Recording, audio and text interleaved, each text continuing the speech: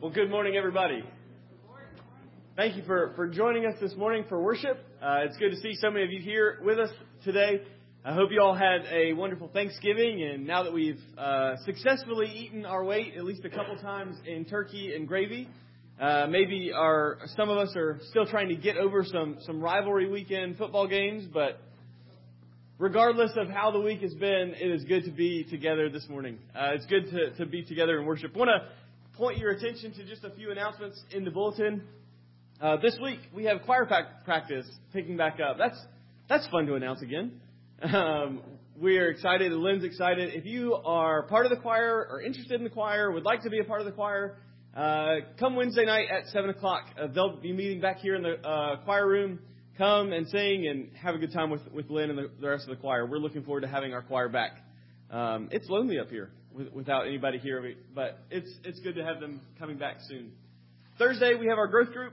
I'll be sending out an email probably tomorrow with the details for our meeting this week. So be on the lookout for that.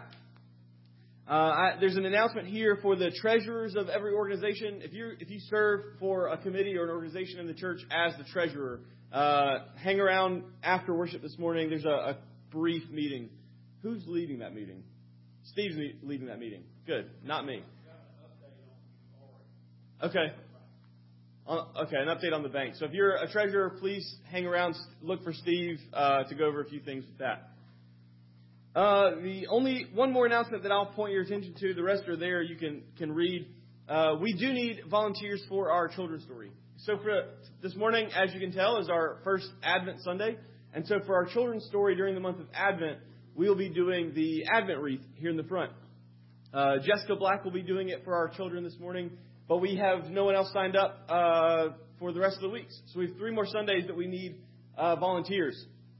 If we come to a Sunday and we don't have one, be on the lookout because you might be voluntold. But don't worry, I'll send out the reading, the scripture, everything. It'll be hand delivered to you, so it'll be easy for you to do. We just come up and lead our children in lighting the candles. Are there any other announcements that I'm missing? Yes. Okay, so women's group, the meeting is not tomorrow, it's next week. So I'm going to tell early. Denise is the hostess and Jessica Black is the program. I think we have everything for the back fiscal need. We'll have the angel tree up by next week, and we'll have more details for that in December. And I need everybody to start thinking about the year-end reports. I will start giving a deadline for January, sometime in the middle of December. So start thinking about that because I'll need that to have done before our February meeting. It'll need to go to print before then. So just start thinking about that for me. Thanks, Jess. Any other announcements this morning? Consistory next Sunday morning, 8:30. On your way out, there are some apples still left over. They are free for you to take, so we'll get those set up for you tonight. Take those. And there's some apple butter to make a donation for. Free apples and donation apple butter. Sounds good. Any other announcements?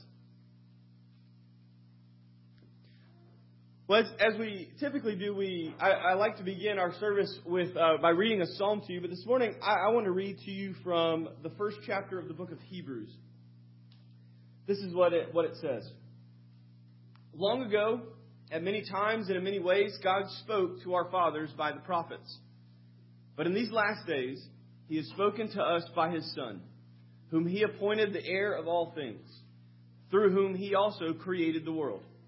He is the radiance of the glory of God and the exact imprint of His nature, and He upholds the universe by the word of His power.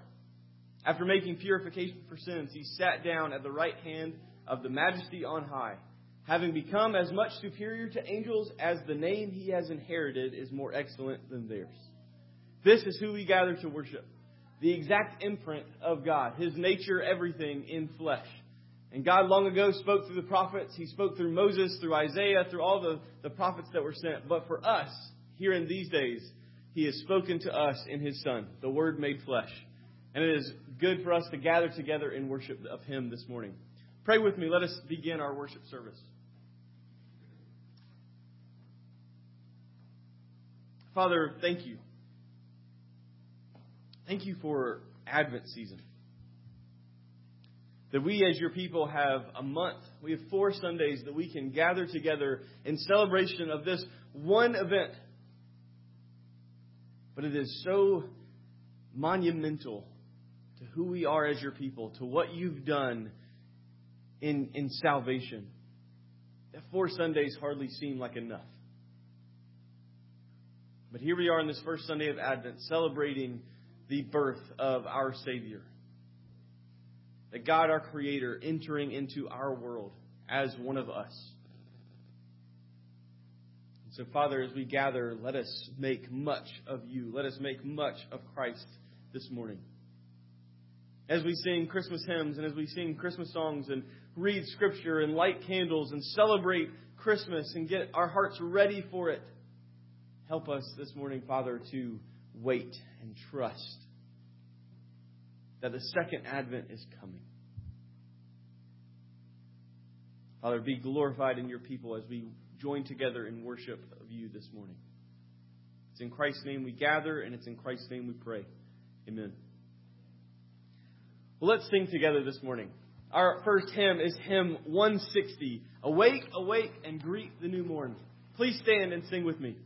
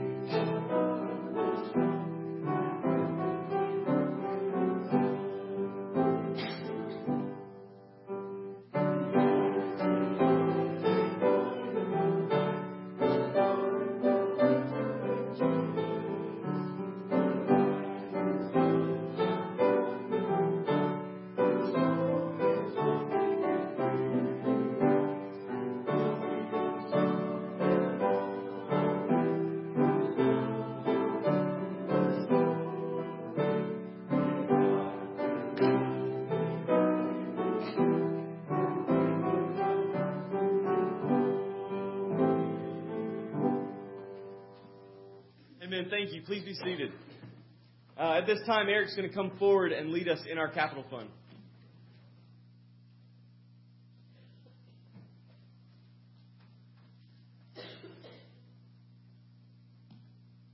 Well, good morning, church. Just as a reminder, Capital Fund, that's what we do on 4th Sundays of the month. But we also have, if you're tithing, in the narthex, when you come in or when you're leaving, we have an offertory plate there. So just as a reminder for that, if you're wondering or if you guess it's been a little while, we have that set up. Today, I'm going to read from Psalm 100. Shout with joy to the Lord, all the earth. Worship the Lord with gladness. Come before him, singing with joy. Acknowledge that the Lord is God. He made us, and we are his. We are his people, the sheep of his pasture. Enter his gates with thanksgiving. Go into his courts with praise. Give thanks to him and praise his name. For the Lord is good. His unfailing love continues forever, and his faithfulness continues to each generation. It's good to see everyone here. Patrick and I are really excited and thankful that you all have been able to come and spend your Sunday mornings with us. I think they've got a really good glow to their faces this morning and a smile. I think it's all that turkey stuff as you mentioned before. Yeah.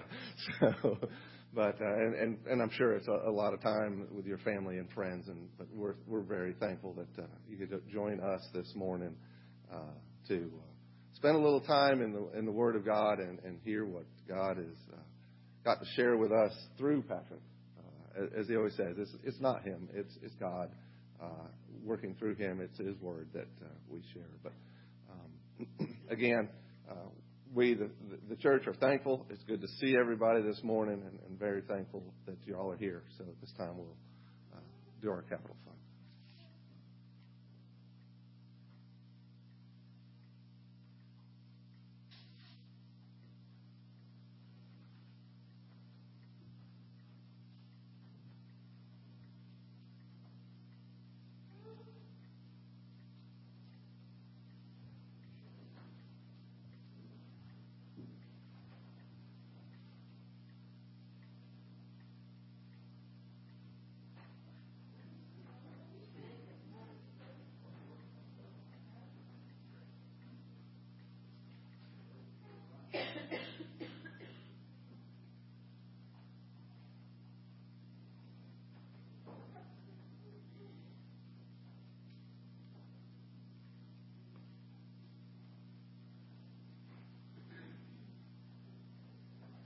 As we finish that up, as Patrick said, it is our first Advent of the season, and glory be to God. We had plenty of help yesterday, and this church is awesomely decorated for our season. So shout out to all those who came out and participated in helping the church look as beautiful as it does.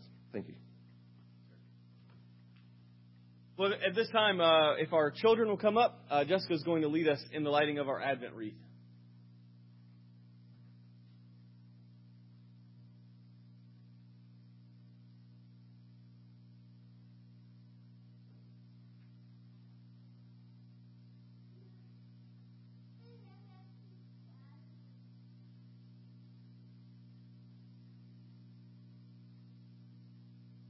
Good morning. How are you guys today? Good. I'm so glad to see all your bright, shiny faces. Goodness. All right. I want to read to you some words from Isaiah. Okay? Here. While I'm reading, you hold that. You hold that for me? Thank you. Okay. The people who walked in darkness have seen a great light. Those who dwelt in a land of deep darkness, on them has light shined. For to us a child is born, to us a son is given, and the government shall be upon his shoulder. And his name shall be called Wonderful Counselor, Mighty God, Everlasting Father, Prince of Peace.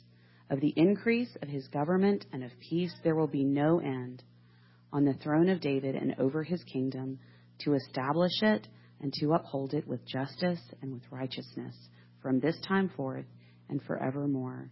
The zeal of the Lord of hosts will do this.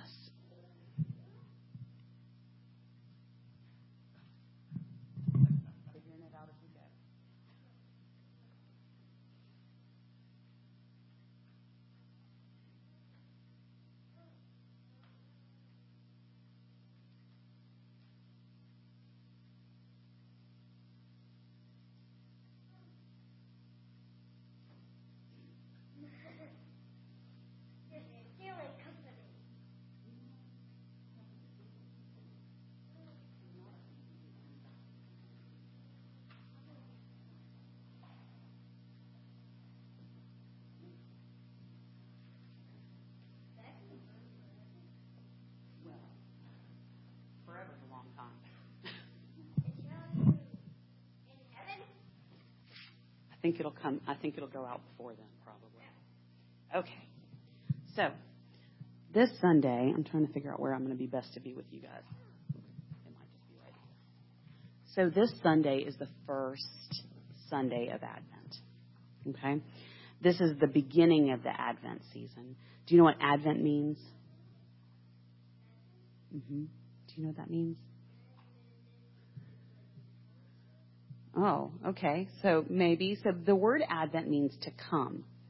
And we celebrate, at Advent, we celebrate the first coming of Jesus Christ.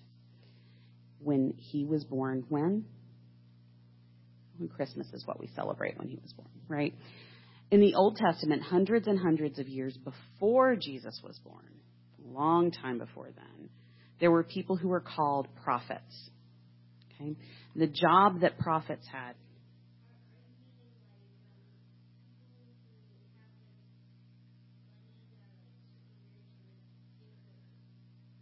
So that's prophets with an F. We're talking about the PH kind of prophets. so the PH prophets, so their job, you can imagine what home life is like, right? Their job was to tell people that one day God was going to come and rescue us. Okay? And they told the world about God's promises. That was everything that they were expected to do. That's what God called them to do, and that's what they did. So what's a promise?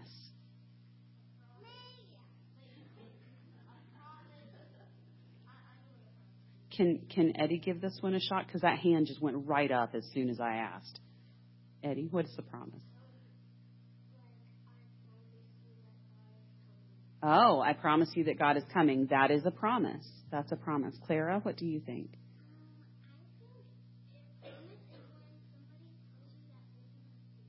Yeah. Okay, very good. That's right. That's right. That's a really good way to describe it. A promise is when somebody tells you that they're going to do something and not break it, right? You. It's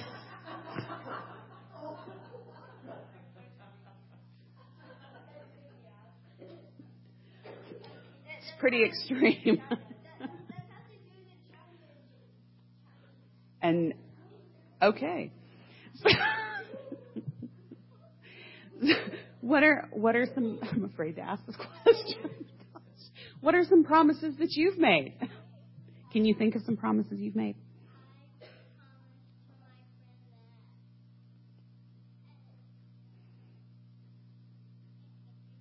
Can't remember. Have you ever promised your mom or dad that you're going to pick up your toys? Right? Get them in the hot seat. They tell you everything. Can you think of promises you've made to a friend that you'll be their best friend or that you'll play with them or that something would be fun that you would get to do together? Have you ever broken a promise? Okay. See, what did that feel like when you broke a promise?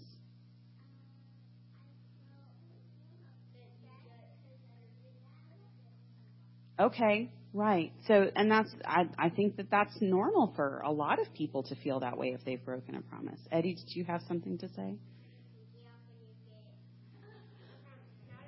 We are not going to cut off any pinkies today, for sure. That is not going to happen. So the scripture that we just read was from the prophet Isaiah. And he told the people that God was going to come as a baby and that child would save us, right? But they had to wait for him.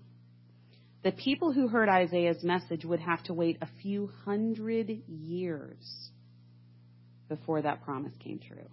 Can you imagine waiting that long? It's a long time, right? But it took a long time. But God never broke his promise, right? He sent Jesus at the right time. That's right. God doesn't break promises.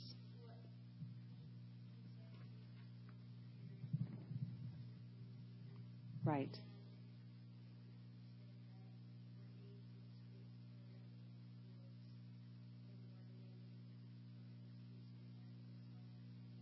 Right.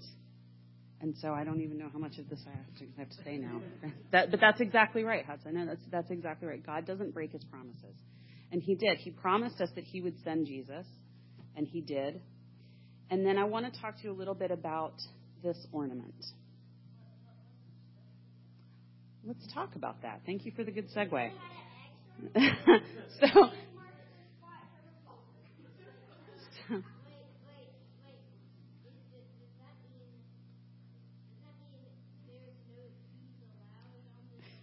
no.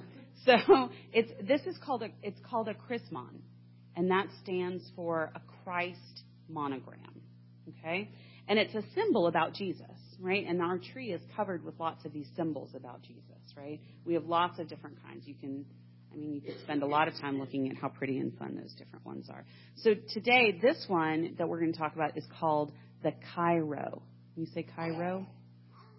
Chi-Rho. Good job, Nora. Yeah. So that's actually the first two letters of the word Christ in Greek. Okay? So the chi, which is this X part, right, and the rho, which is the part that looks like a P, make up the kr sound. Okay? And they start the word Christos, which means the anointed one. And so, you want to pass that? Everybody can look at that. So in the promises that God made through his prophets like Isaiah, he promised that there would be a very special person, a man who was chosen by God to accomplish his purposes. And that man would be called Jesus. He's the Christ. So we hang that symbol on our tree to remind us that Jesus was not born by accident. Okay? But that long, long ago, God promised that he would come just like he did. Jesus is the fulfillment of God's promises. And before he left, Hudson, just like you said, he gave us another promise that he would come again. Mm-hmm. He was born.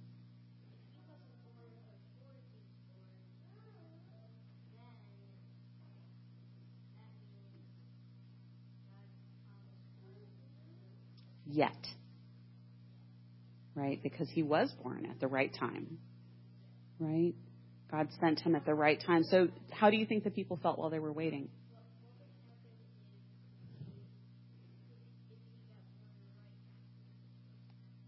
Well, we can talk about the calendar accuracy situation later. That's a good lunchtime discussion. Yes.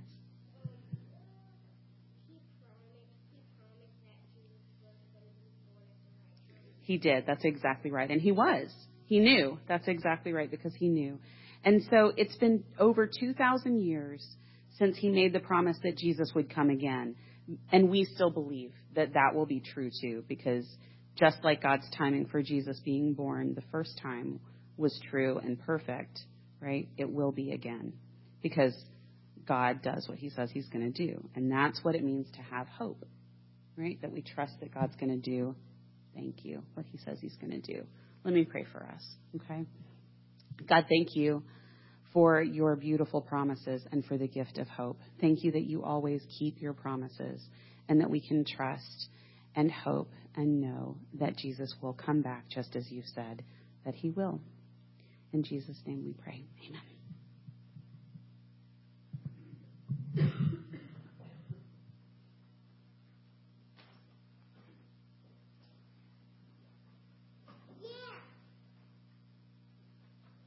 It's fun having our little ones back up front, isn't it? Denise and Alana are going to take those 4 and under downstairs. If anyone would like to join, we do need volunteers for our nursery. So if you would be interested in doing that, we have a nursery downstairs for our 4 and under, and we just need 2 adults every Sunday to go down there with them and spend some time with them during our worship service. But let's sing another song together. Our next hymn is hymn 180. After this hymn, we'll do our Apostles' Creed and Doxology. But stand and sing with me, O Little Town of Bethlehem.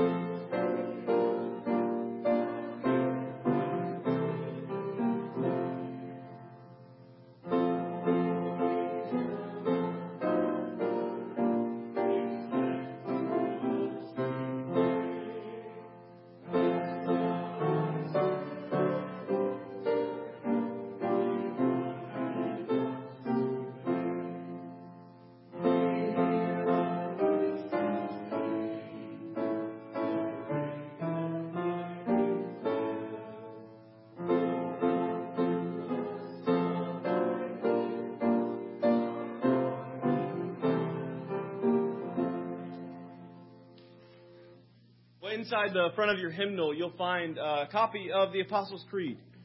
It is important for us to say this together every week simply because we forget.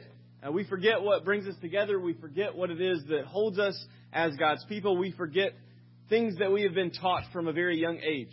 And so the Apostles' Creed puts in a very memorable way the truths of Scripture, the truths that we believe and unite around.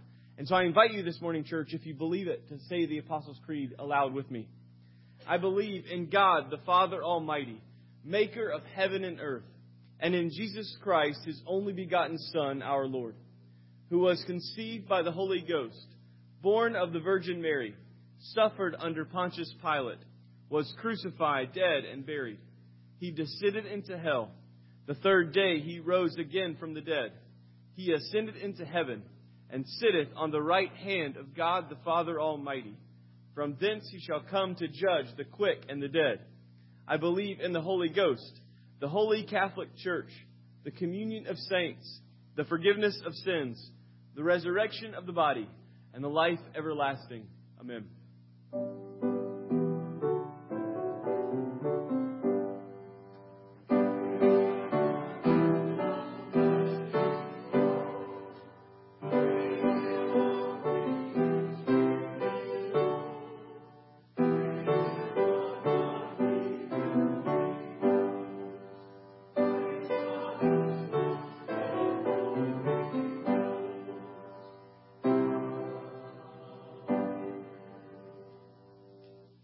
Thank you. Please be seated.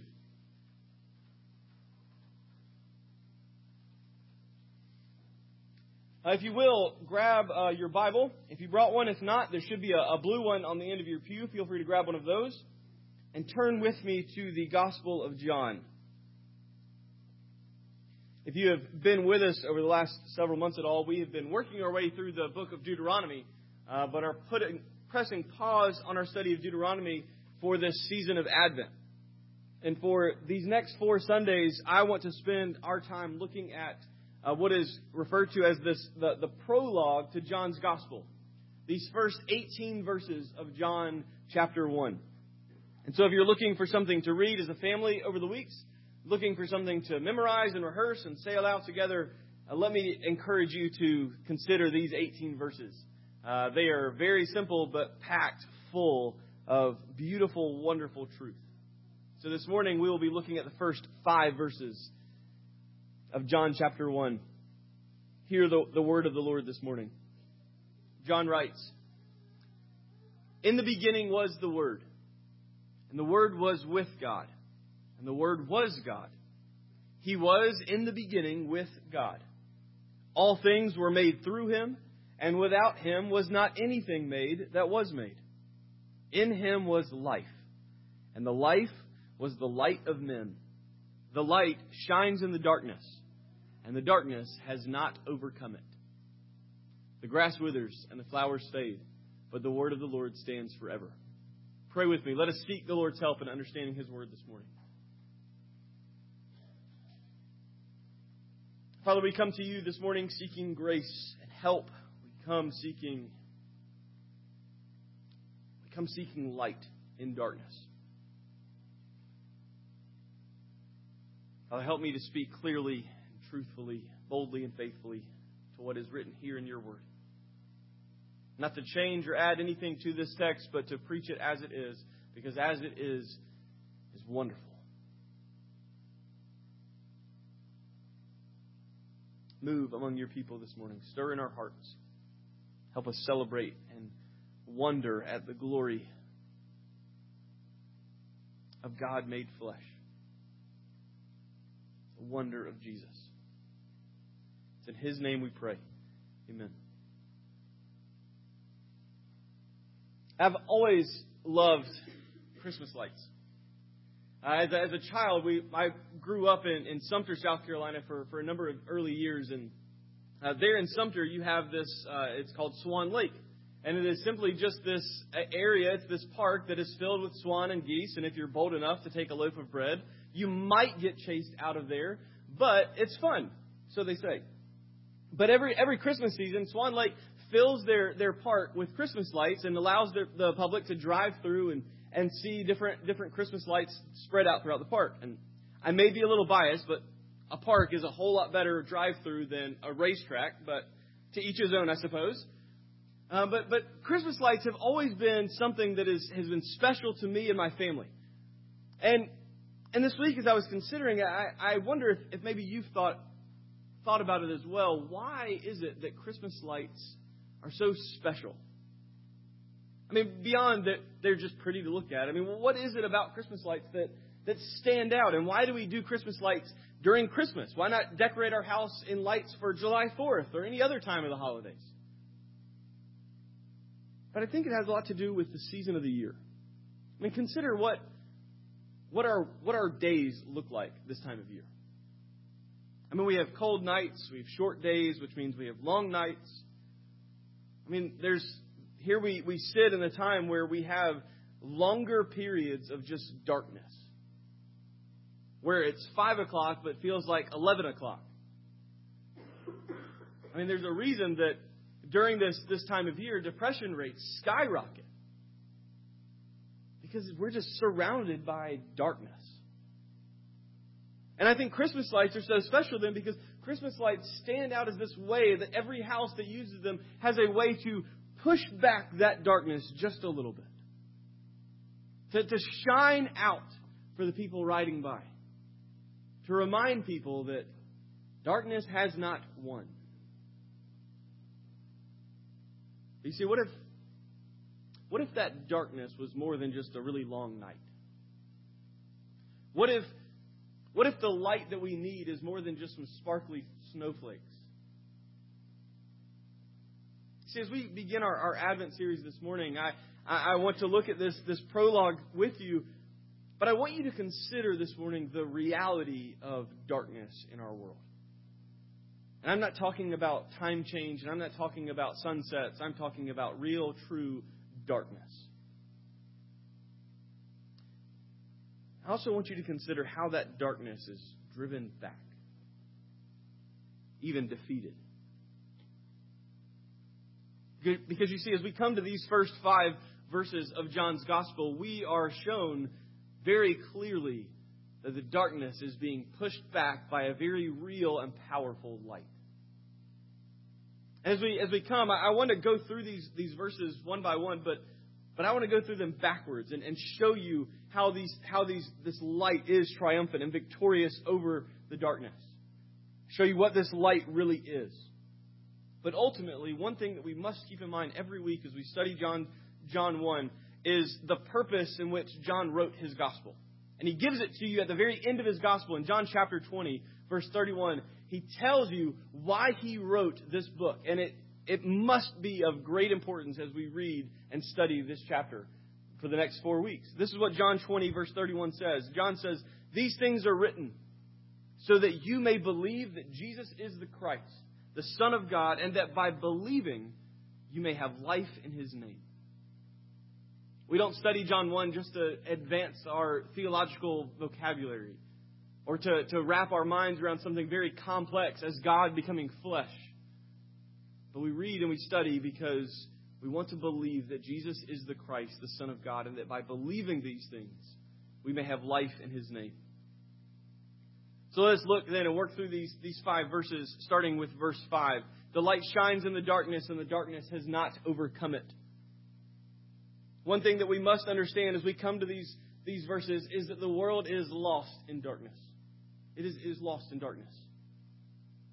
And it may not be the happiest ways to begin an Advent series, but nevertheless, it's true. I mean, it seems to feel even more true this time of year. The holiday season, Christmas time, Thanksgiving, all of it is a time that we spend with family and with loved ones. We share meals together, and we spend time together, and we give gifts together, and we watch movies together, and we sing music together, and we do everything together. But whether it's death or divorce or distance, that togetherness can be taken away. And seeing the times where, being reminded of the times where togetherness used to be so easy and natural, now it just hurts. stings a little bit more deeply these days, doesn't it? And in fact, there's a lot of churches that offer what is called a blue Christmas service. And then here's a service. It's a time of grieving and mourning together. Where in the front of the churches, everyone who would like takes a chair and leaves it empty in the front in remembrance of a loved one or a family member who is not around this year like they may have been last year and years past. In the church, the Blue Christmas service is a time where the church can come alongside those in grief and mourning over the holidays and grieve and mourn together. But be reminded that Christ has come to accomplish and defeat the very thing that causes so much grief this time of year. For the service, the Blue Christmas services are appropriately scheduled for December 21st, the longest night of the year. The point in our world where darkness is quite literally the longest that it is. It's as if creation itself is joining with the church in mourning, in sadness, and groaning with us in our grief. And we understand this darkness. You understand it. You feel it. I mean, every ache and pain, every sore joint, every tear, every broken heart, every sick child, every cancer patient, every chemo treatment, every crime on the evening news, every murder, every theft, every abuse, every tragedy, every natural disaster, every flooded home, every burnt building, every village that's been wiped off the map in some way, shape, or form. We see it. I mean, do you feel this darkness in our world? Are you aware of it? Do you feel those shadows get a little bit deeper this time of year? You feel that darkness grow a little bit stronger? And maybe the holidays are hardest for you because you were without a loved one. So the long nights feel especially long. Whatever your life looks like right now, you must know this to be true. Above all things, above all other things, that the world, our world, is lost and covered in darkness. But there's good news. Because in this darkness, there is a light that shines, and that light is not overcome by that darkness. Jessica read for our children out of Isaiah 9, where the prophet spoke and promised from God that the people who walked in darkness have seen a great light. Those who dwelt in a land of deep darkness, on them has light shined. Now this is no secret, and I don't want to keep you in suspense if you are in suspense. The light that we're referring to is Jesus.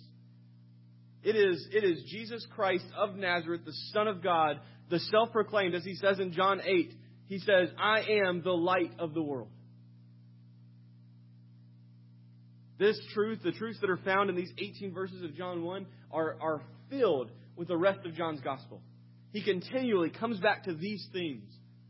And one of these themes is that Jesus is this light that pushes back the darkness in such a way that the darkness has no chance of overcoming him.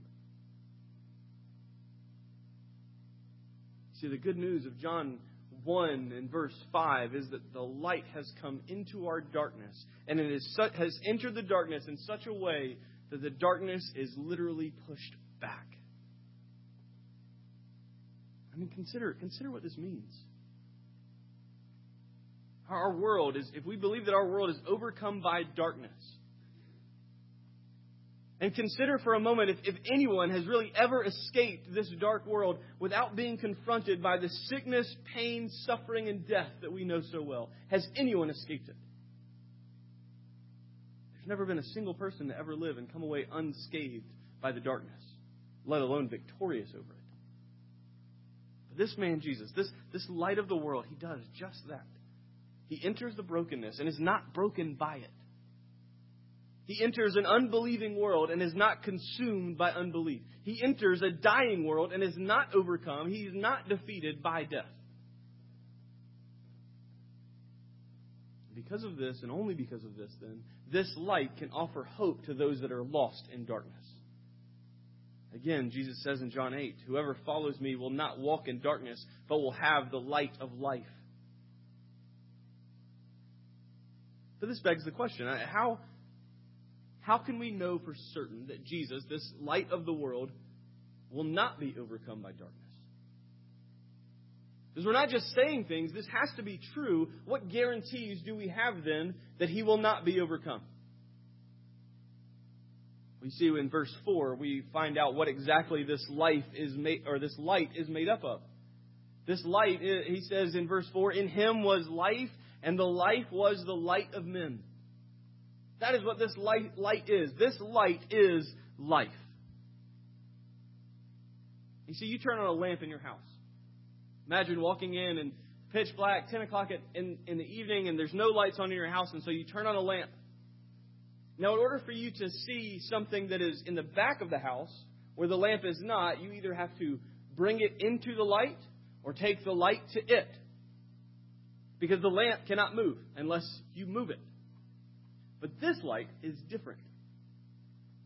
The light that we find in Jesus is not some stagnant lamppost light that must be carried or brought or have things brought to it. This light is alive. This light moves. This light has purpose. This light has energy. This light has life.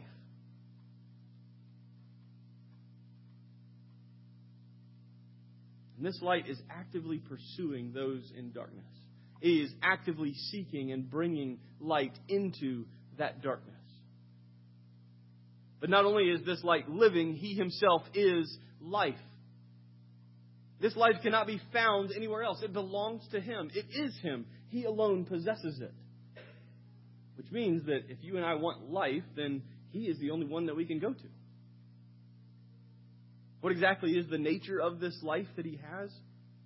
I mean, someone might say, well, my heart beats, my lungs work, I can move and walk. I mean, I seem to be doing okay. I don't know that I really need life from Jesus. I'm kind of already alive. I got that.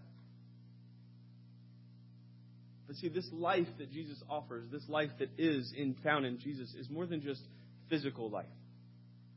It is more than just a beating heart. It is more than just lungs that breathe.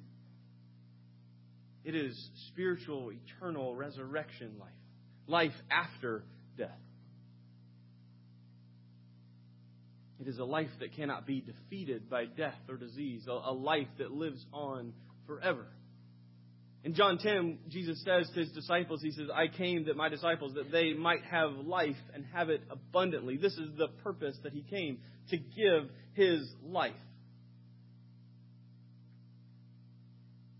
We also know that this life is the only life. The life that is in Jesus is the only source of life that has ever been entirely self-existent. Jesus needs nothing and no one to keep him alive. He is not dependent on a heartbeat. He is not dependent on lungs. He is not dependent on kidneys and livers. And he himself is life, self-existent, self-sustaining, all-sufficient life. So the reason that darkness cannot overcome the light of Jesus is because this light of Jesus is eternal. It is self-existent life, which he gives to those who follow him. And if we believe this is true, then we must ask the question, well, on what basis, how does this person, Jesus, have this self-existent life, which is the light of the world? Who is he that he possesses this? The answer must also be found here in John 1, verse 3. We learn in verse 3 that true life is found only in the Creator of all things. Verse 3 says, he was in the beginning, all things were made through him, and without him was not anything made that was made. He is the Creator. He has made all things. This is the only way that Jesus can possess self-existent eternal life. And if he is a creator, if he is the Creator, then he cannot be a creation. He is not a creation, but he is the Creator. And I realize this may not be as of great importance to many of you who've possibly heard that Jesus is God. You've grown up in church, and you've been taught this from a young child, that Jesus is God, that he is the Creator. And so this doesn't seem like that important or that new of a truth. I get it. But the discussion on the identity of Jesus, the divinity of Jesus, really, has been the subject of more controversy and heresy in the church than any other topic in all of Scripture. I mean, for the first 400 plus years of the church, this topic, the identity of Jesus, whether he was fully God or fully man or how these two work together, this topic was the subject of more debate than anything else. And every major heresy stemmed from whether or not Jesus was fully God, fully human, creation, or creator. One of the first major debates took place at Nicaea, and really between two men, Arius and Athanasius. And Arius believed that Jesus was God's first creation. Still existed before everything else created. So before God said, "Let there be light," and there was light, before that moment, God the Father created the Son. He created Jesus. Whereas Arius said famously, "There was once a time when Jesus was not." Athanasius rightly corrected Arius because he said, if this is true, if Jesus was a creation and not the creator, then Jesus cannot be truly God. Because he would be a step down from God. He would be created by God. Athanasius rightly corrected Arius and he said, no, there was never a time when Jesus was not. He has always been and always will be. And so from this Council of Nicaea in the year 315, they gave us the Nicene Creed. And part of the Nicene Creed says this. It says, "We believe in one Lord, Jesus Christ, the only Son of God, begotten from the Father before all ages, God from God, light from light, true God from true God, begotten, not made, of the same essence as the Father, and through him all things were made."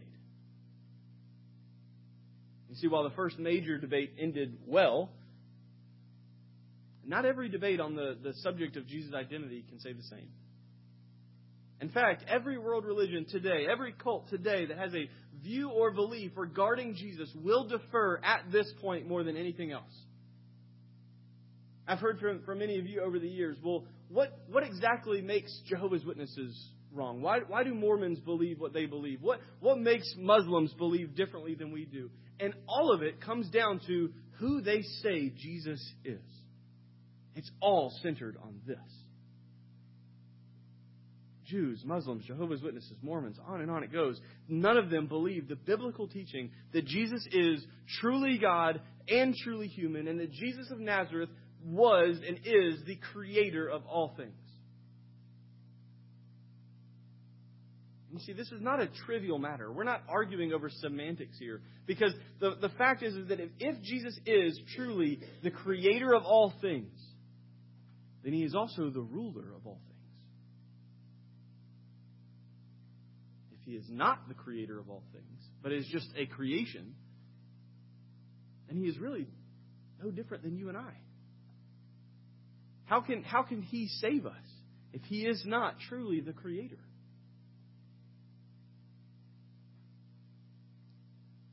And if he's more than a creation, if he is in fact the creator, then he created all things. And this means he created even the things that eventually rebelled and turned into darkness. We see in John 3, without him was not anything made that was made. Satan and his minions, the angels that fell from light and from glory, that became enemies of God. These are created things. Jesus created them. Because of this, because he made these beings of darkness, the darkness cannot overcome them, cannot overcome him. Because he made them. Can what is made ever overcome its maker? No. But let's ask one more question regarding this. Because you may be familiar somewhat with the Genesis 1 and 2 creation narrative, where God speaks and things happen, and all things are made by God speaking. And if we're following John's logic here, that Jesus of Nazareth is the creator, then where is Jesus in Genesis 1 and 2? Why doesn't he show up there? We see in verse 1 and 2, this is what it says of John 1. In the beginning was the Word. The Word was with God, and the Word was God. He was in the beginning with God. You see, one of the more debated topics when coming to these verses is John's word choice. Why does John choose to call Jesus the Word? In Greek, which John is writing in Greek, the word there is logos. In the beginning was the Logos, and the Logos was with God, and the Logos was God. And it has as many connotations, this word Logos has as many connotations as you can possibly imagine. So, for example, the Greeks, who would have been John's primary audience, they believed that the universe, that the world was run and controlled not by God, but by a divine underlying principle. This reason, logic, a force that kept all things in balance and logical, rational. Today, we still have people that believe this. They call it, instead of logos or reason, they call it the universe. And so you have people praying and asking that the universe would give me a good day, that the universe would cause things to balance out, that the universe would whatever. And so it's possible that John chooses this word evangelistically and apologetically. He's using something that non-believers who would read his gospel would be familiar with, and in a way, and he's putting it in Christian terms. And so it'd be kind of like John saying, you believe in this force that runs everything and controls everything. You call it the universe. And John's saying, I believe that there's a force like that exists. I'm here to tell you that force took on flesh and became like us. And I think there's merit to this argument, but this argument also diminishes any connection to the Old Testament and forgets that John was actually a Jewish writer. He was a Jewish man who wrote as a Jew with full knowledge of the Old Testament. And you see, in the Old Testament, God creates things and He reveals Himself by speaking, by His Word. And John would have had to have understood that the Word of God would refer to all of the things that God has done in the Old Testament. He has done by His mouth, by His Word. And so in creation, we go to Genesis 1 and you see it. And God said, He spoke, let there be light. And there was light. And God said, let there be trees. And there were trees. And God said, let there be birds. And there were birds. He creates everything except mankind. But He creates everything by speaking it into existence. It is His Word that creates. Mankind is the only exception because with humanity, God comes down and He forms the body of Adam and Eve with His own hands. But you see, when John reads Genesis 1, he sees God creating by speaking, and he says, the word that came out of the mouth of God was so powerful and so real, so living and tangible, so creative and so revelatory that this word of God is a distinct person of God. It is so distinct that John must say that the word was with God, but it's so unified with God that John must say the Word was God.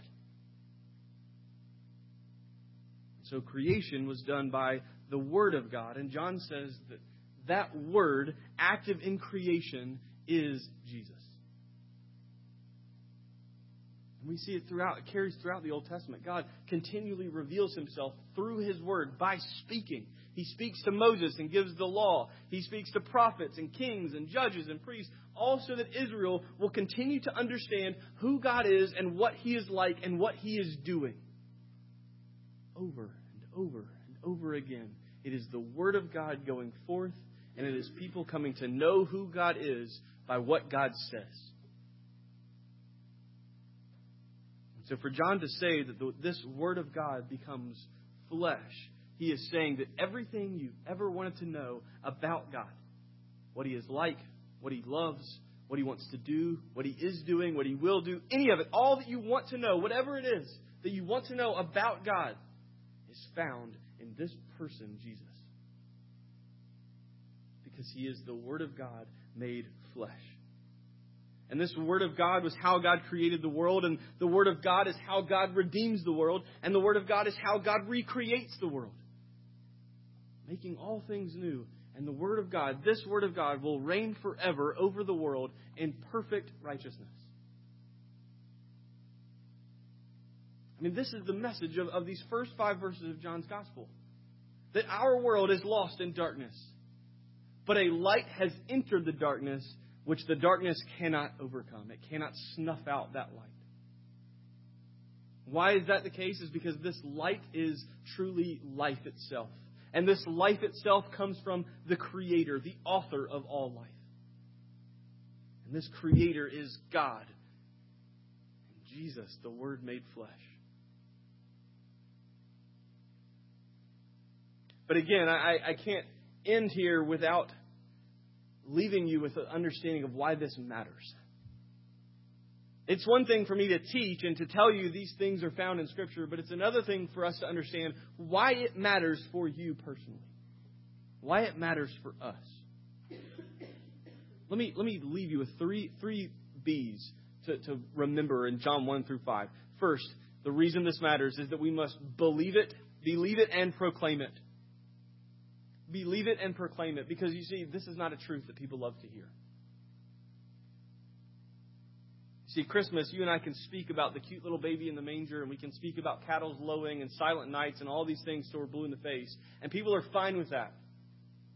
But the minute you start speaking about sin, the minute you start speaking about God made flesh, the minute you start speaking about all of these things is when people start to get a little bit more upset. You see, here's why. Jesus tells us in John 3 why this is the case. He says, the light has come into the world, and people love the darkness more than they love the light. Because their works were evil. For everyone who does wicked things hates the light and does not come to the light, lest his work should be exposed. I mean, imagine for a minute you're going stargazing on a perfect night for it. Crystal clear skies, new moon is there, so there's no light. And you can see stars and stars and stars. It is pitch black. Perfect night. Now imagine sitting there staring up at the sky, and in one moment someone flicks on the light. And you go from pitch black night to dead noon. Imagine the pain that is just in your eyes.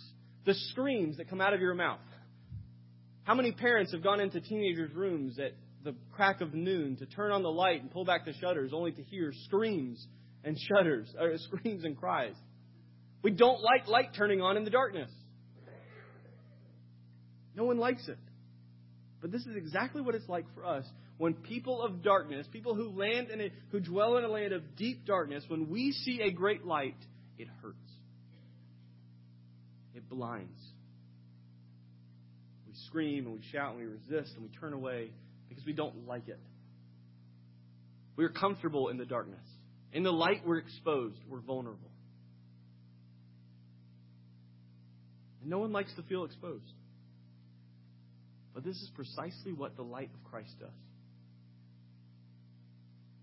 But you see, in this exposure, John reminds us in his letter to the church, he reminds us that Christ is faithful and just to forgive us our sins and to cleanse us from all unrighteousness so that we no longer have to fear that exposure, that vulnerability.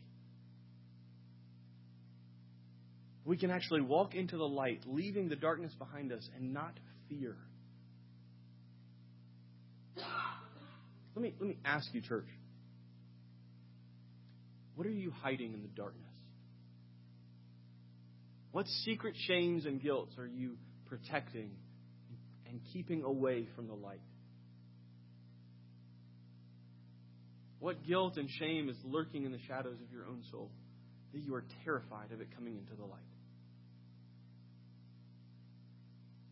And see, you really have two options with this. You can bring it to the light of Christ today and receive grace without fear, without wrath, without punishment, but receive grace. Or He will bring it into the light. But if He does it, it will be in judgment. And it will be in wrath.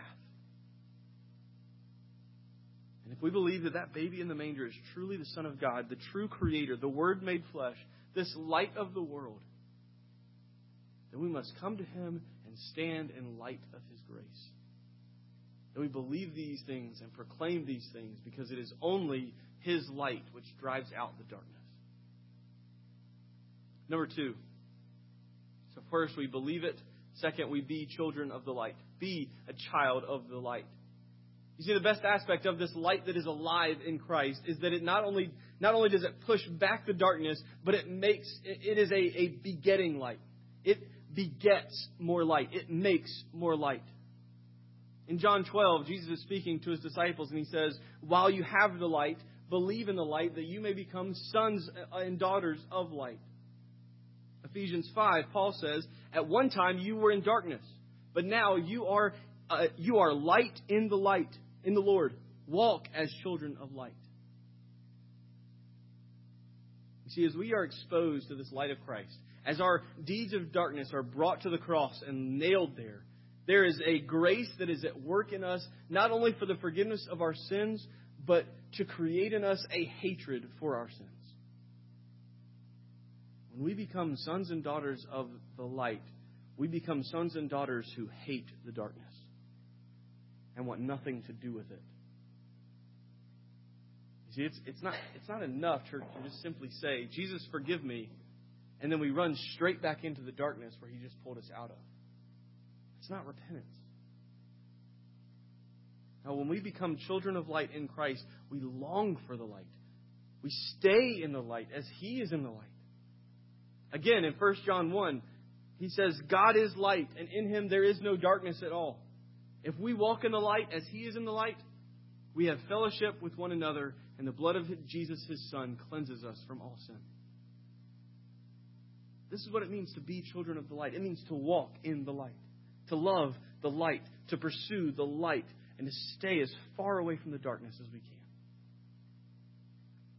Number 3, be encouraged. Be encouraged. Because here's the best part of it all. You will not be overcome by the darkness. Every day it seems the darkness is growing, getting stronger. Whether it's the darkness of this world crawling across our news stories, or it's the darkness of our own hearts oozing its way out. It feels so often that we have no choice.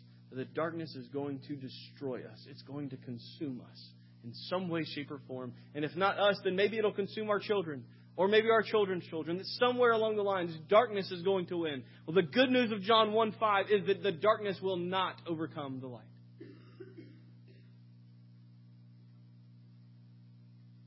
See, it feels so often that this darkness is too much. It's too big. It's too big for us. In a lot of ways it is. But never for Him.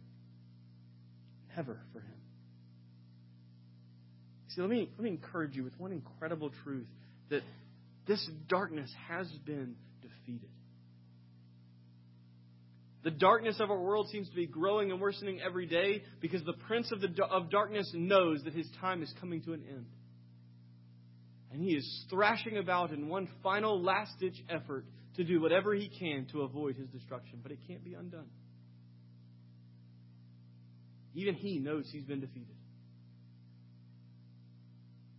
And there is such a great encouragement that as you and I consider the future and all that is coming, I mean, whether it's political instability, wars, pandemics, crime, all of the darkness that our world has will only get worse. And then it will be defeated fully and completely. Christ will reign victorious over this darkness. But there's also a very personal encouragement here. Because this darkness that dwells within you, within me, it will not overcome you either. I mean, be honest with yourself for a minute. How many of you, knowing the darkness that dwells within your heart, how many of you have felt hopeless when it comes to defeating it? There's just this resignation that I'm just never going to be done with this. I'm never going to be free from it. And at some point along the way, it's going to consume me and it's going to crush me. And I'm going to do something that I can't take back.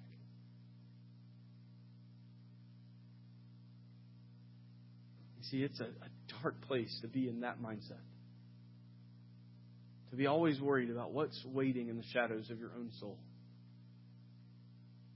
You see, it's in those moments of weakness when we give into that darkness, when that darkness just comes out in sin. It's in these moments that the enemy will whisper his accusations. You failed again. You're not a child of light. You belong to the darkness. You belong to me. But you, Christian, in Christ, you are victorious. You, in Christ, are free. There's a hymn that I'm sure we'll sing over the next few weeks. Come thou long expected Jesus. It is a song of prayer for Advent. It is a song crying out for Jesus to come. We've been waiting. We've been expecting. We've been just waiting for Him to come. And this song is this prayer saying, just come. Come, thou long expected Jesus. And the first verse, it says, come, thou long expected Jesus, born to set thy people free. From our fears and sins release us. Let us find our rest in thee. He was born to set you free. You are free.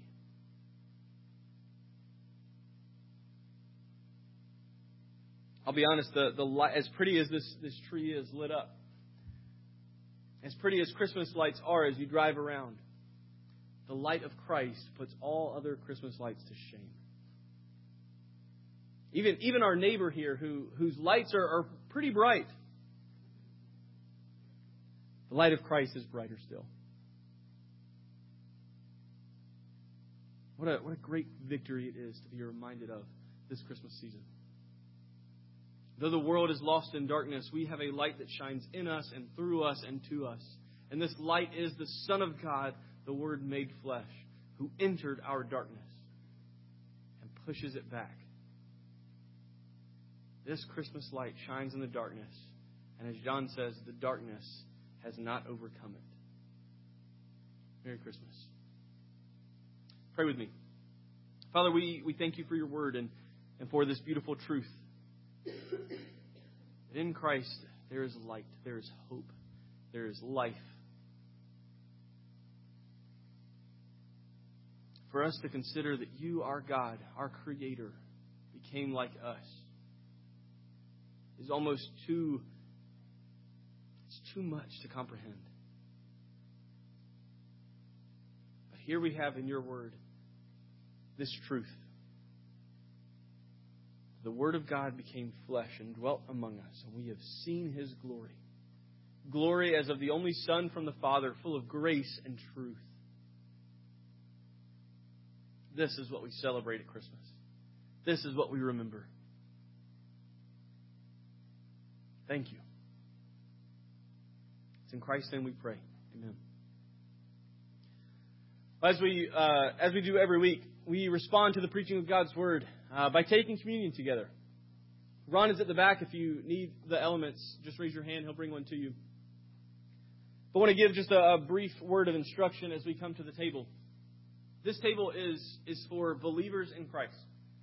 So if you are a believer in Christ, you have placed faith in Him for salvation, are living a life of repentance, seeking the light, running from the darkness, this table is for you. Whether or not you're a member of this church, I'm not worried about that at the moment. I'd love to talk to you about joining the church. But coming to the table, this is for those who believe in Christ for salvation. If that's not you, let me say and speak to you for just a moment. I'm really glad you're here. I don't think there's a better place for you to be this morning than here with us in worship.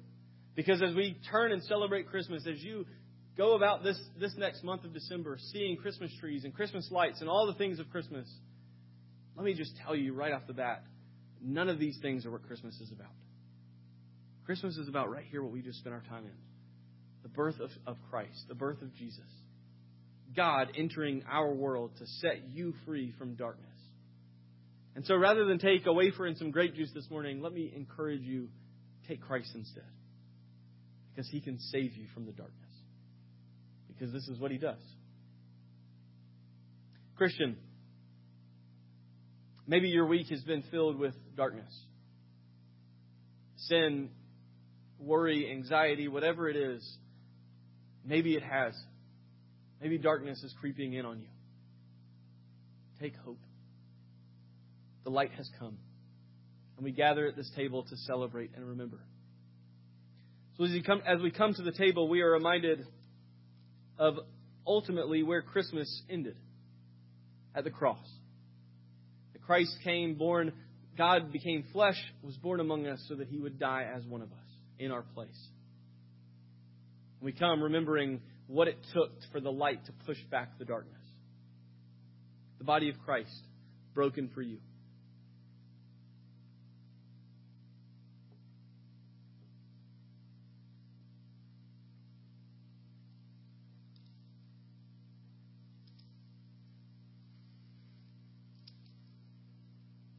And in the cup, we look forward. As Jessica taught our children, Advent means to wait. And we celebrate Advent for so long. We celebrate it for 4 Sundays because here we are waiting and anticipating for December 25th.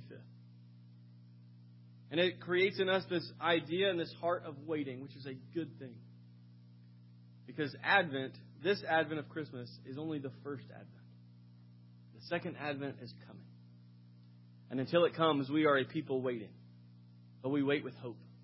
We wait with confidence. We wait with faith. That Christ our King, this light, will return. And until that day, we pray, come quickly, Lord Jesus, to the King.